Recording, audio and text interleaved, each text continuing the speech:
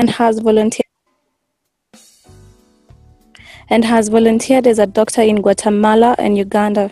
She is currently a faculty member at the College of Medicine in Blantyre, Malawi. Thank you so much, Hyacinth. Morgan, if you want to say hi. Hi, I turned on my video for just a minute so that you guys can see me. And then unfortunately, my bandwidth is not very good, so I'll have to turn the video off. But it's nice to meet all of you. And I've been hearing a lot about the work that you have been doing. So I'm very excited to talk to you about that. And we can chat about whatever interests you. I can talk a little bit about the work that I did when I was in Haiti as a medical student, and how I'm involved in breast cancer screening as an OBGYN in the States. And I have known Joy now for, let's see, I guess it's probably been a little over a year. And I work with the Resolution Project, which provided Joy with some funding for the program.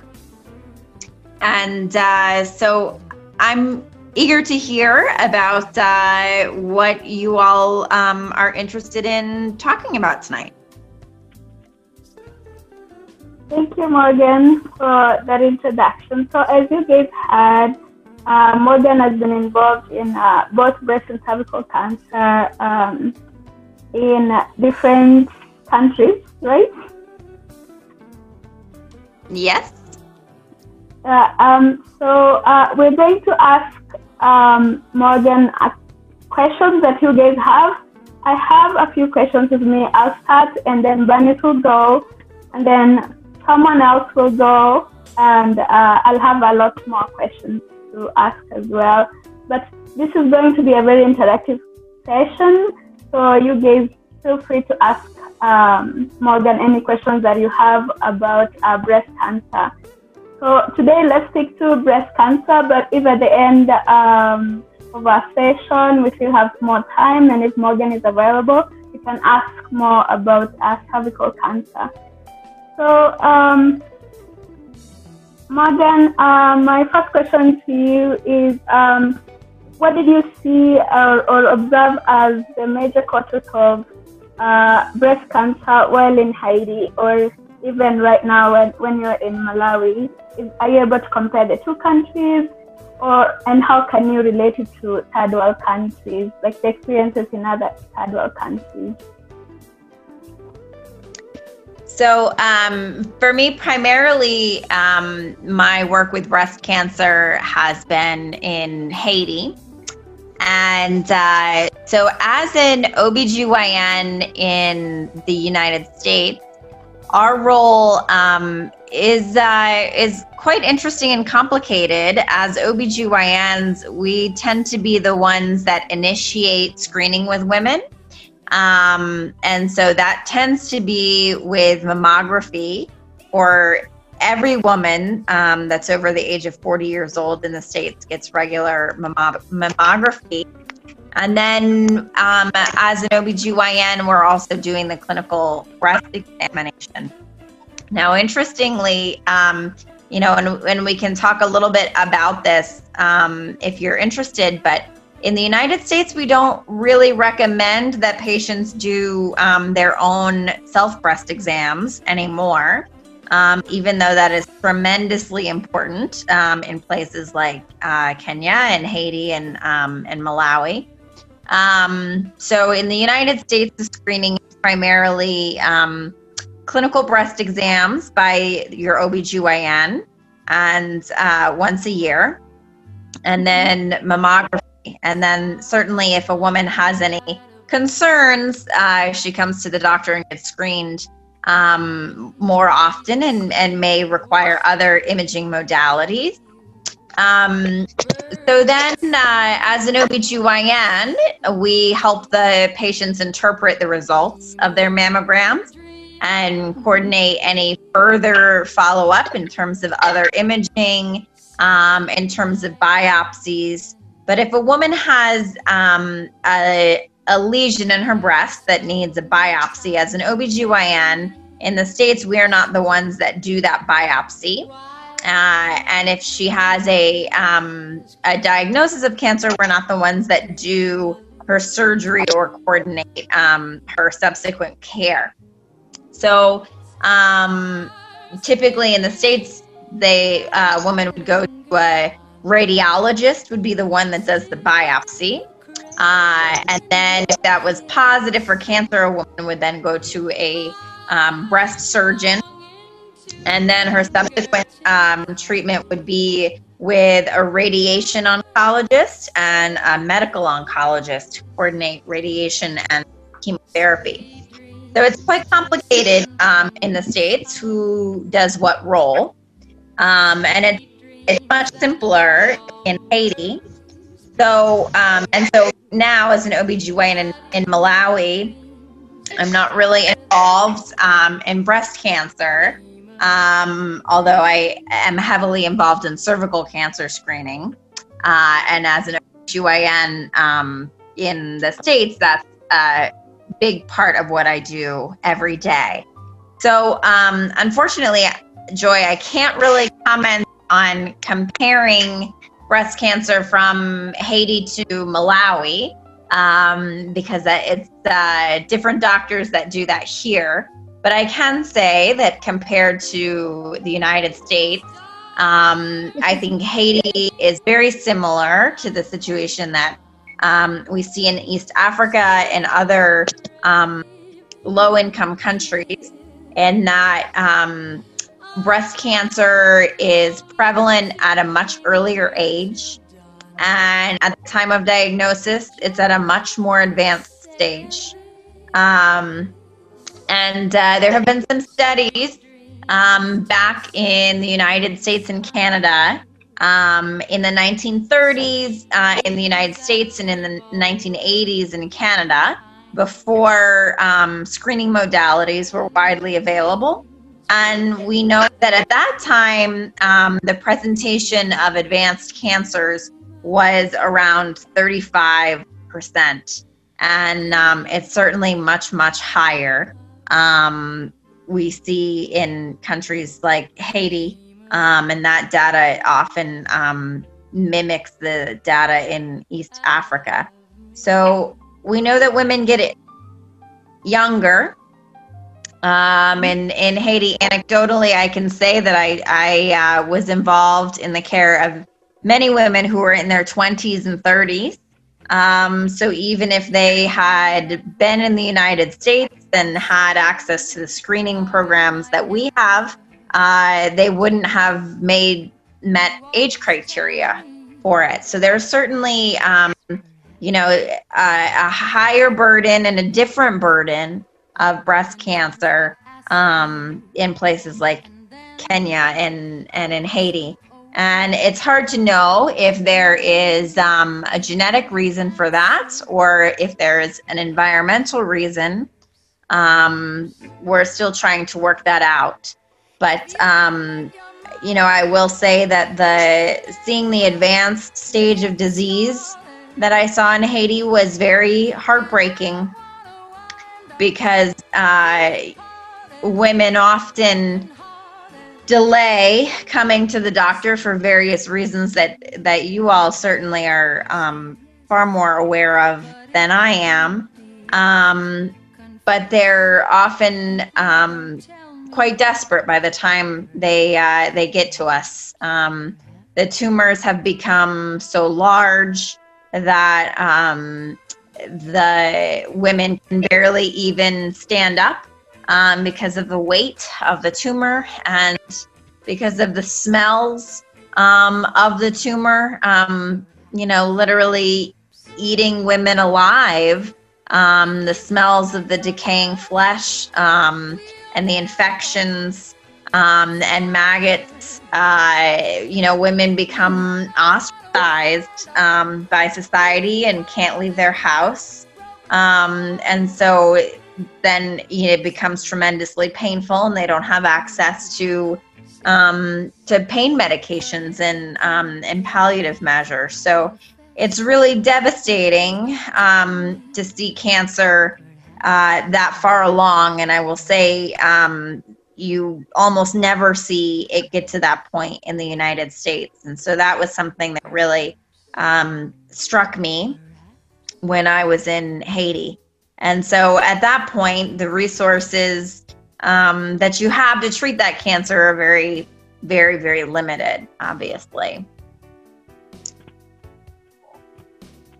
Thank you for that response. We can certainly see similarities between the breast cancer conditions in Haiti and in Kenya. So the current situation in Kenya is that first of all, there are limited breast cancer care resources, especially in rural areas compared to the urban areas. And then, like you said, women also present themselves for treatment when breast cancer has far much advanced that nothing can be done, and basically they're sent home for like end-of-life care. And that's a really sad situation. And then another thing that is very common in Kenya is that the middle class and the upper class that are able to afford medical care usually travel to India and Western countries to receive treatment because they can afford. But then even when it comes to someone with breast cancer, even stage 1, that cannot afford, you find that breast cancer advances because they don't have the funds to get the necessary treatment. So there are certainly so many similarities that you have mentioned between Haiti and Kenya. And Haiti is like one of the poorest countries. It's like in the Western Hemisphere, as most of you know. I read somewhere that it's densely populated and 59% of its population lives under the poverty line. In fact, another article said that it's 80%. So you can imagine the situation that a 20-year-old woman would find themselves in if they don't have the necessary health insurance to enable them to get treatment for breast cancer once it's diagnosed. So thank you for that response, Morgan. Bernice was gonna ask a question next, unless someone has a follow-up question before we move to the next one. Feel free to unmute and ask. Anyone with a follow-up question? Okay. Good evening, guys. Good evening. I'd like to ask Morgan. I've got 2 questions here. According to her experience in different countries, what's the relationship between high fat content in a woman, estrogen levels, and breast cancer? That's the first question. Then the second question is, how can diet, like the food the person eats, how can diet contribute to breast cancer? Those 2 questions. Thank you. Those are great questions, and they're questions that we're still sorting out the answers to. But your instincts are very much right. We do know that there is a link with obesity. So women have a tight link between fat cells and the production of estrogen. And so for sure, breast cancers that are triggered to grow by estrogen receptors, which is not all breast cancers, but a lot of breast cancers. And unfortunately, I don't know the breakdown. If you look at diagnosis of breast cancer in Kenya versus the United States, I don't know what the breakdown is in terms of what percentage are hormonally regulated by estrogen. But in the United States, it is the majority of breast cancers. And so the more fat cells that a woman has, the higher her overall estrogen production. And so that estrogen can circulate and stimulate the tumor to grow. And so there have been some postulations about the effect of diet. And so in particular, soy products can essentially be a source of synthetic estrogen. And so it has been hypothesized that estrogen in your diet from soy could also stimulate growth of tumors. But I have to admit that this data is not robust. And there have also been studies that have not showed a significant correlation with either of those things. So it seems to make biologic sense. But I think the biggest factors are certainly environmental factors that we don't fully understand, and also genetics. And so the best things that we can do to really increase breast cancer education is to focus on early detection, I think. It's very difficult to figure out how to prevent breast cancer. And, there's not good science that really shows that if you follow a specific diet, that you can prevent breast cancer. And so early detection seems to be the key.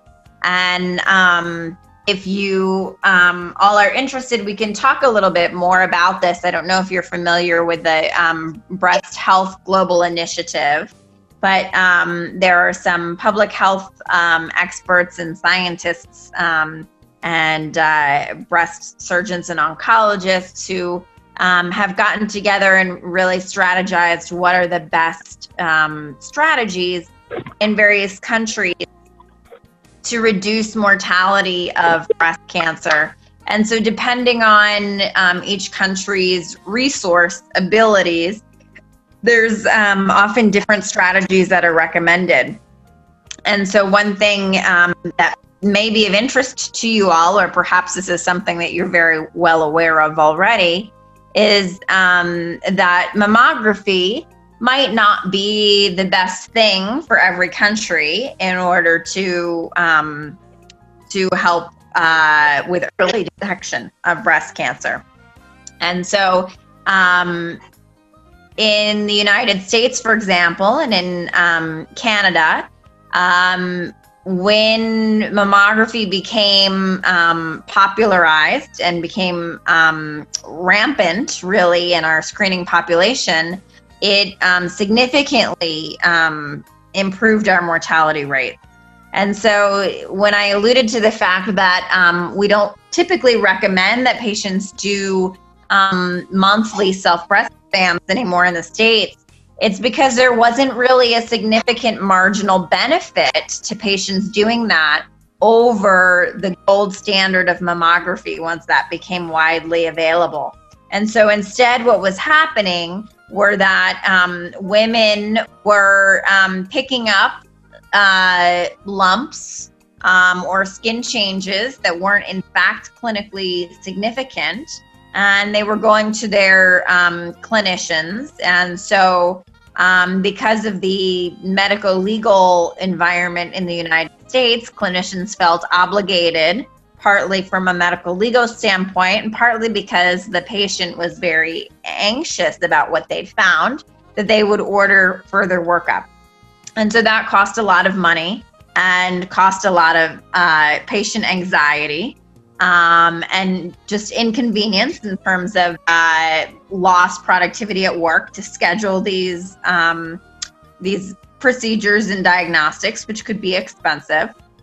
And any test has a certain percentage of false positives.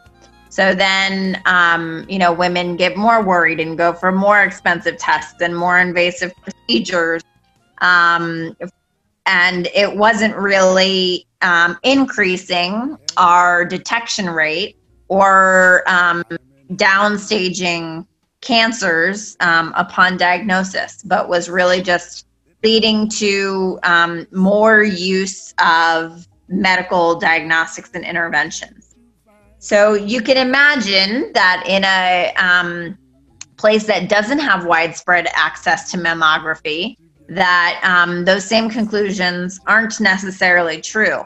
And so that in those settings, patients doing their own clinical breast exams are of tremendous importance in terms of finding breast cancers at an earlier stage. And so I think a very important criteria that you have to think about whenever you talk about a screening strategy is, what is your next step? What can you do about this? And so in medical ethics, we worry that if you're screening a population for a disease and you can't do anything about that diagnosis, are you doing more harm than good to that patient? And so if you think about mammography in places that have low resources, if you get an abnormal result with a mammogram, what are you going to do with that result? So in the United States, if you had an abnormal result on a mammogram, you might be able to get a direct guided biopsy with a more precise imaging modality, such as an MRI, in order to, or with an ultrasound, in order to get that diagnosis. But if you find a lesion on mammography that is so small that the patient and the surgeon can't palpate it, what are you going to do with that lesion if an MRI isn't available, if an ultrasound isn't available? Now you have a patient that's worried that she might have cancer, and there's absolutely nothing that she can do about it except wait until it grows big enough that somebody can feel it, so that they can investigate it with a biopsy. So in that regard, mammography could actually do more harm than good if you don't have the subsequent resources to diagnose and treat after your screening. And so in places like Haiti, you know, the clinical or the self-breast exam that patients do becomes of utmost importance, and may actually be far more helpful than mammography, because by the time a patient can feel something, regardless of what imaging modalities may or may not be available to them, a decent surgeon would be able to palpate it and be able to localize a needle to it to get a diagnosis. So I'm certainly very interested to hear what you all think about this. But I think this kind of information and thinking really underscores the importance of what you're doing about getting education out to women about breast cancer and about performing their own breast exams so that they can present to doctors at the earliest possible time. And I think that is the most important thing that Kenya can do, is to disseminate that information about breast cancer, about the fact that it's treatable, and that there's small things that women can do in their homes to protect themselves. Thank you for that response, Morgan. While you were responding to that, I kind of freaked out, because I'm like, if the self-exam is no longer evidence-based practice, or the best way to detect cancer, like, what else are we gonna do? But I feel like I like the way you ended, that it's still a good practice for us, because we have so many women that don't have health insurance, that they don't even they can't afford that mammogram. So it's still good that we emphasize the need for self-breast exam to encourage early detection and prompt treatment. So Absolutely. It's very important. And I think it really highlights your expertise as an organization, because you know the resources that are available to you in your community, you know the culture in your community, and you know kind of the practicalities of what you're working with. And I think it's always important to follow your gut, because so often people will cite evidence from countries like the US or the UK or Canada, and quite frankly, they don't necessarily apply to your population. And the reasoning behind those strategies is not necessarily applicable, and you could actually be causing more harm than good. And so I think the story behind patient self-breast exams is a perfect indication of that and luckily with breast cancer in particular, there is a lot of literature and a lot of really great expertise and leadership from doctors and public health experts in places like Kenya that have been able to develop more specific criteria and guidelines that are relevant to your culture and also the resources that you have. So yes, I think that what you're doing, and the experts would all agree that by teaching women how to do self-breast exams, that is one of the most important things and probably the biggest prioritization that the country can make in order to have a significant impact on breast cancer mortality. More so than mammograms, more so than introducing ultrasounds, more so than introducing radiation. And so it's inspiring if you think about it, because you don't need a lot of technology, you don't need a lot of money to teach women how to do a self-breast exam, and to know that you can have even a bigger impact. And there are some studies that have modeled this and shown that what you're doing, teaching self-breast exams and providing education, can save more lives ultimately than things like introducing more mammograms into the country. Thank you for that response. It seems like Otieno wants to ask a follow-up question. Okay, thank you. Mm-hmm. Just on hormones, postmenopausal hormones is amongst the risk factors of breast cancer. And my question is it a high risk factor? That's one. The second question is, you find that the postmenopausal hormones are given in two ways: continuous and in sequence. So my question is it the continuous one? Is it the one that is more of risk factor, or the sequential one? And the third question is the hormones are given in different ways. You find that there's pills, injections, and the skin patches. So from them, also which ones are of the high risk factor? Thank you. I'm sorry, there's a lot of static on my line, and so I'm having some difficulty understanding what your question was, but maybe, Joy, you have a good line. Maybe you can repeat it for me? Unfortunately, I couldn't hear him well as well. I texted in the group chat. But Otieno, are you able to text your question if you don't mind? And then I'll read them to Morgan. Thank you, and sorry about that. Bernice was going to ask a question. Bernice, are you ready?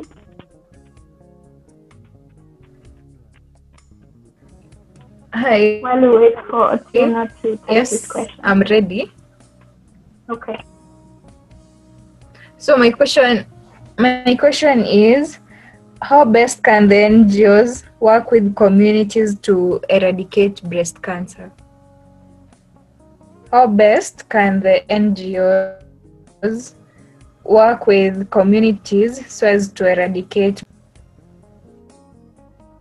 Yeah, and that's a great question. And I think, to be honest, all of you are better equipped to answer that question than I can. And so I would kind of bounce back to what we were just talking about, that I think a lot of NGOs, erroneously use a lot of data that doesn't really apply to the population. And so they may embark on strategies that aren't the most relevant and that maybe aren't the most culturally appropriate. And so, I think certainly, as we said, I think the data from experts, worldwide experts that include, ministers of health and public health officials in countries like Kenya, have shown that the importance of education and self-breast exams. And so, as we were talking about, disseminating that information is of vital importance. And, just arming with women with the knowledge that if you catch it early, it is treatable. And it is treatable even in places like Kenya, even for poor people that may not have the same resources to medical interventions. But logistically, how you go about doing that, you all are the experts, because your communities better than any outsider. And I think that's something that NGOs don't typically appreciate, is all of the complex cultural issues that we don't understand if we're not living in your communities. And so I think you guys are the experts in terms of figuring out what the best education platform is for your population. And how to teach those concepts, and how to marry certain scientific concepts that we know of with, with ideas that might be more culturally relevant to you. And, I'm interested to get your feedback on this, because I know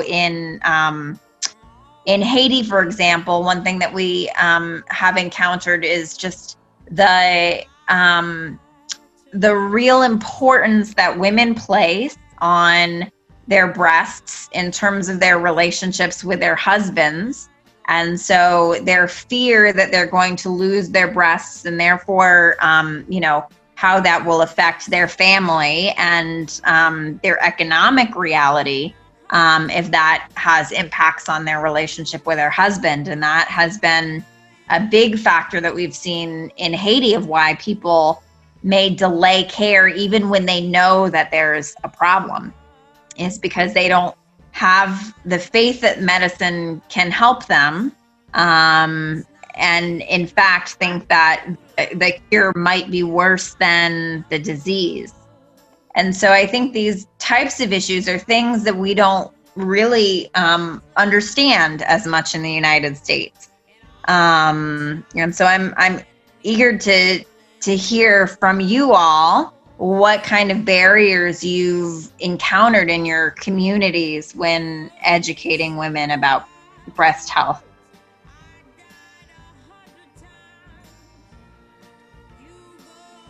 Okay. Morgan, do you want me to respond to that, or I go to the next question? But I'm just gonna state one of the major challenges we've experienced. One is language barrier. Some of these scientific concepts can be so hard to translate to our first languages. So that's one of the challenges we face. But we've gotten help from the educated people in the community, and that's been really helpful. So illiteracy is a major hindrance to breast cancer education. So Otieno posted his question, and he's asking about postmenopausal hormones. He said postmenopausal hormones being a risk factor. Are they of a high risk? And then his follow-up question in relation to that is, being that menopausal hormones are being given in two ways, continuous and sequential, which way is of a higher risk? Yeah, you really know your science very well, I can tell. And you're right. There have been a lot of studies that have shown that hormone replacement therapy, and specifically both estrogen and progesterone together, has been shown to raise the risk of breast cancer. And so the Women's Health Initiative was the very large study in the United States that showed this. And so one of the biggest factors is, you're right, is taking it for a long period of time. So certainly the risk we know is the highest when you take hormone therapy with both estrogen and progesterone for over 5 years. And so taking a cyclic hormone therapy is certainly better to a continuous. And we have come to understand that the lowest dose possible for the shortest amount of time is what protects you from that excess risk. So it's a very personal decision for women. I don't know as we really have robust data to say what are the most significant of the risk factors that you can change. I think certainly the more risk factors you have, the more you need to be concerned. So, you already discussed some of the risk factors, obesity, a lack of exercise, drinking alcohol, and the hormones, postmenopausal hormones, are all important risk factors. And then the more that your body cycles through menstrual cycles and has the fluctuation of the estrogen and progesterone, that is excess hormone exposure throughout a woman's lifetime. That is also a risk factor. So pregnancy and breastfeeding both suppress that natural cycling. So the later you are in starting your childbearing, that's a risk factor. Not breastfeeding is a risk factor. And certainly never being pregnant is also a risk factor. There are conflicting studies about birth control pills. We used to think that was a much stronger risk factor. Now studies are showing it really isn't as significant as we thought. So very similar to the postmenopausal hormones, it depends on the doses that you take and for how long. And so, if a woman has very severe menopausal symptoms and she takes the lowest dose possible and she takes it for just a few months or a year and weans off, we really don't think that significantly raises her breast cancer risk, unless she already has, a lot of other of those risk factors that we talked about. And then certainly I think the ones that are the most pertinent that we discussed are the ones that we largely can't change. Age is quite honestly the biggest factor, age and genetics and family history. And so, those are largely the risk factors that we can't change. And those are the ones that we know are most important, which is why we tend to focus on the early detection more so than the risk factors. But you've certainly hit on some very important ones. And I think it's important to discuss those and let women know that they have to make a personal choice for what's right for them in their lives. Thank you, Morgan. And then certainly, as I alluded to, there are research suggests that there are environmental causes that we don't even know. And, as we discussed before, what is the reason that women of African descent seem to have a greater prevalence of breast cancer at a young age? We don't know. Is it genetics or is it an environmental exposure that we haven't come to appreciate yet? And we don't know. Right. There are certainly a lot that we don't already know about breast cancer. And at least there's ongoing research into some of the unknown risk factors. Janet posted a question earlier. She asked if a clear or whitish discharge is something to worry about when you squeeze your breast. So whitish or clear discharge from the breast tissue when you squeeze the tip, is it a concern? Yeah, we always do that as part of our breast exam. And a clear discharge is concerning and merits workup. Similarly, a green discharge or a bloody discharge. But a milky discharge is typically benign in nature, and it's typically a galactorrhea. And so that can be related to changes in hormones such as prolactin. So that is typically not associated with breast cancer, but all of the other kinds, clear discharge certainly merits workup, and bloody discharge and green discharges are usually from tumors or conditions that are not malignant, but they can be associated with malignancy. So yes, you're very correct that nipple discharge is very important in educating women. Thank you. Hyacinth had a question to ask. Hyacinth, are you there? My question is there anything that Malawi or Haiti is doing that you wish other countries could emulate as a good approach to breast cancer prevention and control? Yeah, that's a great question. And so, like I said, I've only been in Malawi about 3 weeks now, so I haven't had much opportunity to see how they're doing breast cancer. But I will say that one thing that Haiti really did well was prioritizing treatment. And Haiti was a very poor country, or is a very poor country, and has no access to radiation. At the time I was there, about 6 years ago, there was no radiation facility whatsoever in the country.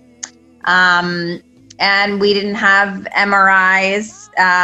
We had limited access to ultrasound and no access to mammography.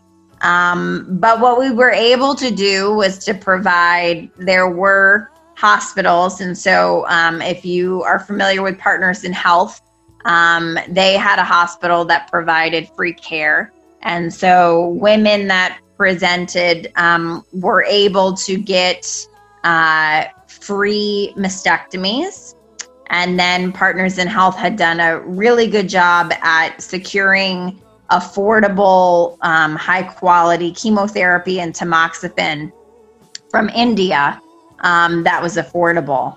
And so, Partners in Health really did a great job because they were a free hospital, and, they certainly had the resources of the United States, but being able to provide free cancer care for every woman that presented to that hospital was able to get free cancer care. And so it was ACT chemotherapy, which is standard of care. So doxorubicin, cyclophosphamide, and paclitaxel. And women would get the full course of chemotherapy for 6 cycles after having a mastectomy. And then if they had estrogen dependent cancers, then they would be provided with tamoxifen. And that was tremendous to be able to say that, as we previously discussed, women often feel like the health system isn't there for them, and that if they presented, they would be turned away, and that nothing would be able to be done. And so if you're going to be providing screening, you need to make sure that you actually can provide treatment. And so I think through Partners in Health, Haiti did that. And so started restoring women's confidence that this was a curable disease and that they could present earlier. And as more and more women had mastectomies, they realized that a mastectomy wasn't a death sentence, that they could continue on in their families despite having a mastectomy. And so that built confidence among women. And I did, in my time there, I started seeing women presenting earlier by the time I left Haiti. So it was really remarkable to see that transformation in the community. And so I think that is something that other countries can emulate, is that they can make a commitment that if we diagnose you, no matter what your financial means are, we will make a commitment to you that we will find a way to finance your treatment. And I think that is tremendously important before initiating a widespread screening program.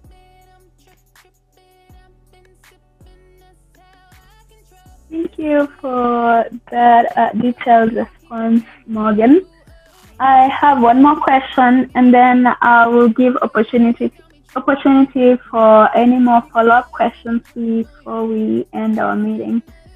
So, what should current research on breast cancer focus on? Is it prevention or treatment or both? I think you have to to do both, and I think research specifically, I think, should try to focus on why we see these differences. Why do women of African descent get cancers at an earlier age? What's going on? Is there something different, either in the genetics or in the environment, that's causing women to get cancers so early? Because certainly, it's terrible in the United States when women get breast cancers in their 40s and 50s, but it's far more devastating in places like Haiti when young women get breast cancer in their 20s and 30s and they have children to take care of.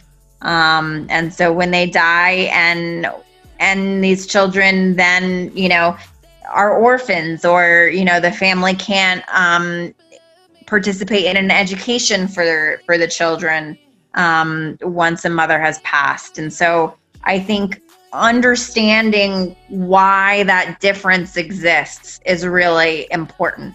And, as we alluded to, there really is not a whole lot that's understood about the risk factors, and particularly the risk factors that a person is in control of and can change. And so understanding the risk factors that are relevant to your population, rather than just relying on data from the United States that may not be relevant.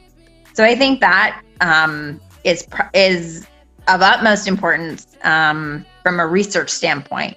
Now, in terms of where money should be focused, I think that's where the tricky question is, because I think you really have to be able to focus money on all things at the same time, because I think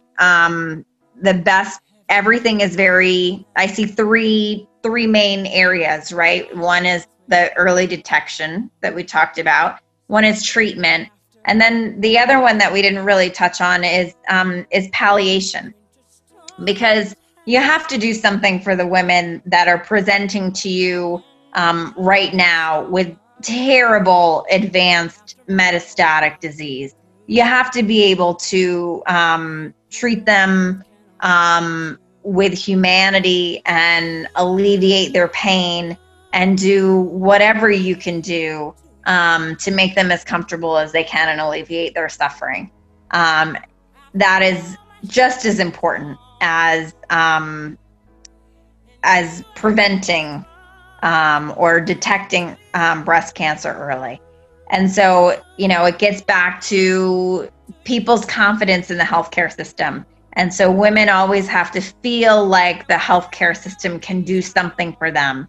And so if that's, the women that come in with an advanced disease, they have to feel like there was a reason that they came in and that they got some benefit from that.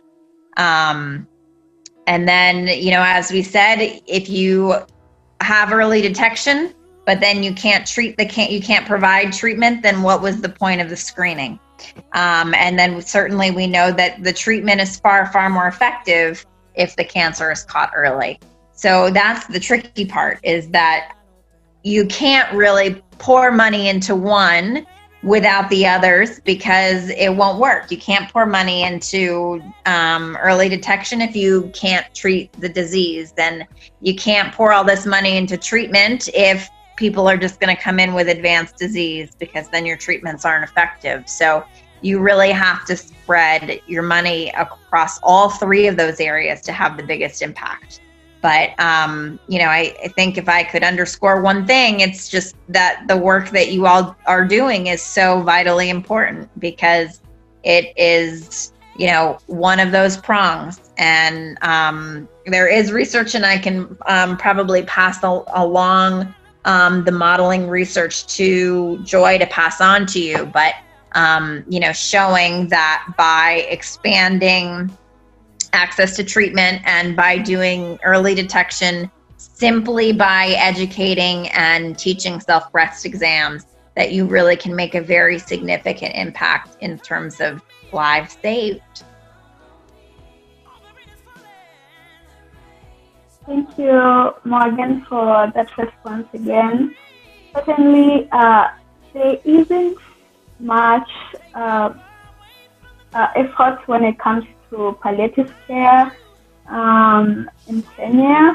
I have seen very few end-of-life care resources that are provided in Kenya. In the US, I saw they have hospice care. There are very few hospice homes in Kenya, and most women that are diagnosed in later stages normally are put under the care of their family members, most of them that are not experienced in end-of-life care. And it's very scary to see your loved one with all those characteristics that you guys had of like late-stage breast cancer, huge breast, sometimes smelly, and sometimes family members have to clean it just so that they have like comfort and quality of life when it comes to end of life. Thank you so much for your response. Is there anyone with a follow-up question?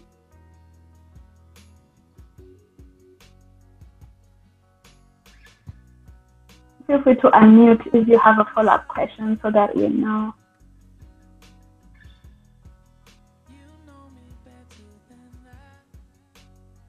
Okay.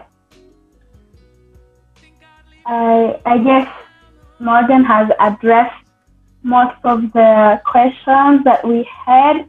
And thank you so much, Morgan, for taking the time. The information you shared was very important. I like how you were able to relate your experience in Haiti to the Kenyan breast cancer experience, even though you haven't been here. I know you have passed by Nairobi before, but we would love to have you in Kenya someday. We would love to work together to fight breast cancer. And thank you, Mwangaza Cancer Initiative members, for the great job. You guys are doing a great job. I'm glad Morgan mentioned it to you. So just know that the work you're doing is very significant. Never underrate it. And continue being great members. Thank you again to our guests. I see Karen, Janet, some people have logged Otieno. There are a few other guests. I think some of them have left. But thank you so much for joining us today. Feel free to join us. We always have our meetings every last Saturday of the month. We will always send out the links, so please feel free to join us. Anyone else with closing remarks? I just want to say thank you again. I enjoyed our discussion. You guys have very thoughtful, informed questions.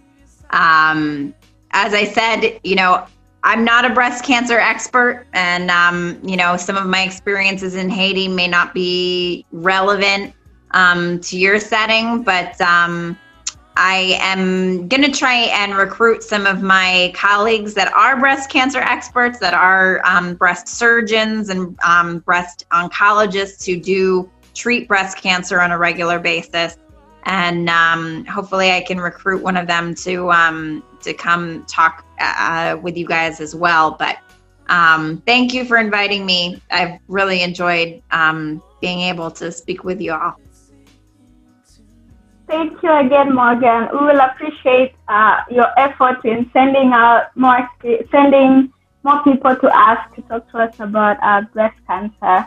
We will certainly love to talk to more experts so that we understand the best ways to reach out to women out there on breast cancer prevention and control.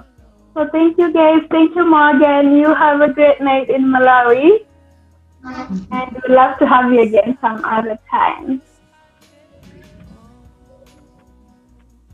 Yes, and if you ever talk about cervical cancer, that's something that I deal with on a day-to-day basis. And so we can always chat about that on another evening if you'd like.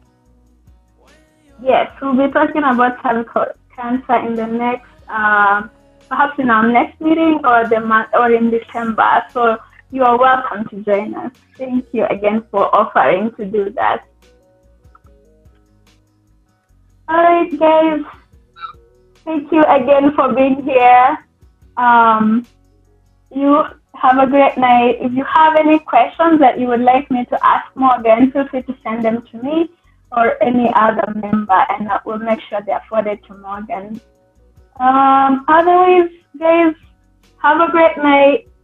Thank you again, and we'll see you next time. Good night. Good night. Bye. Thank you.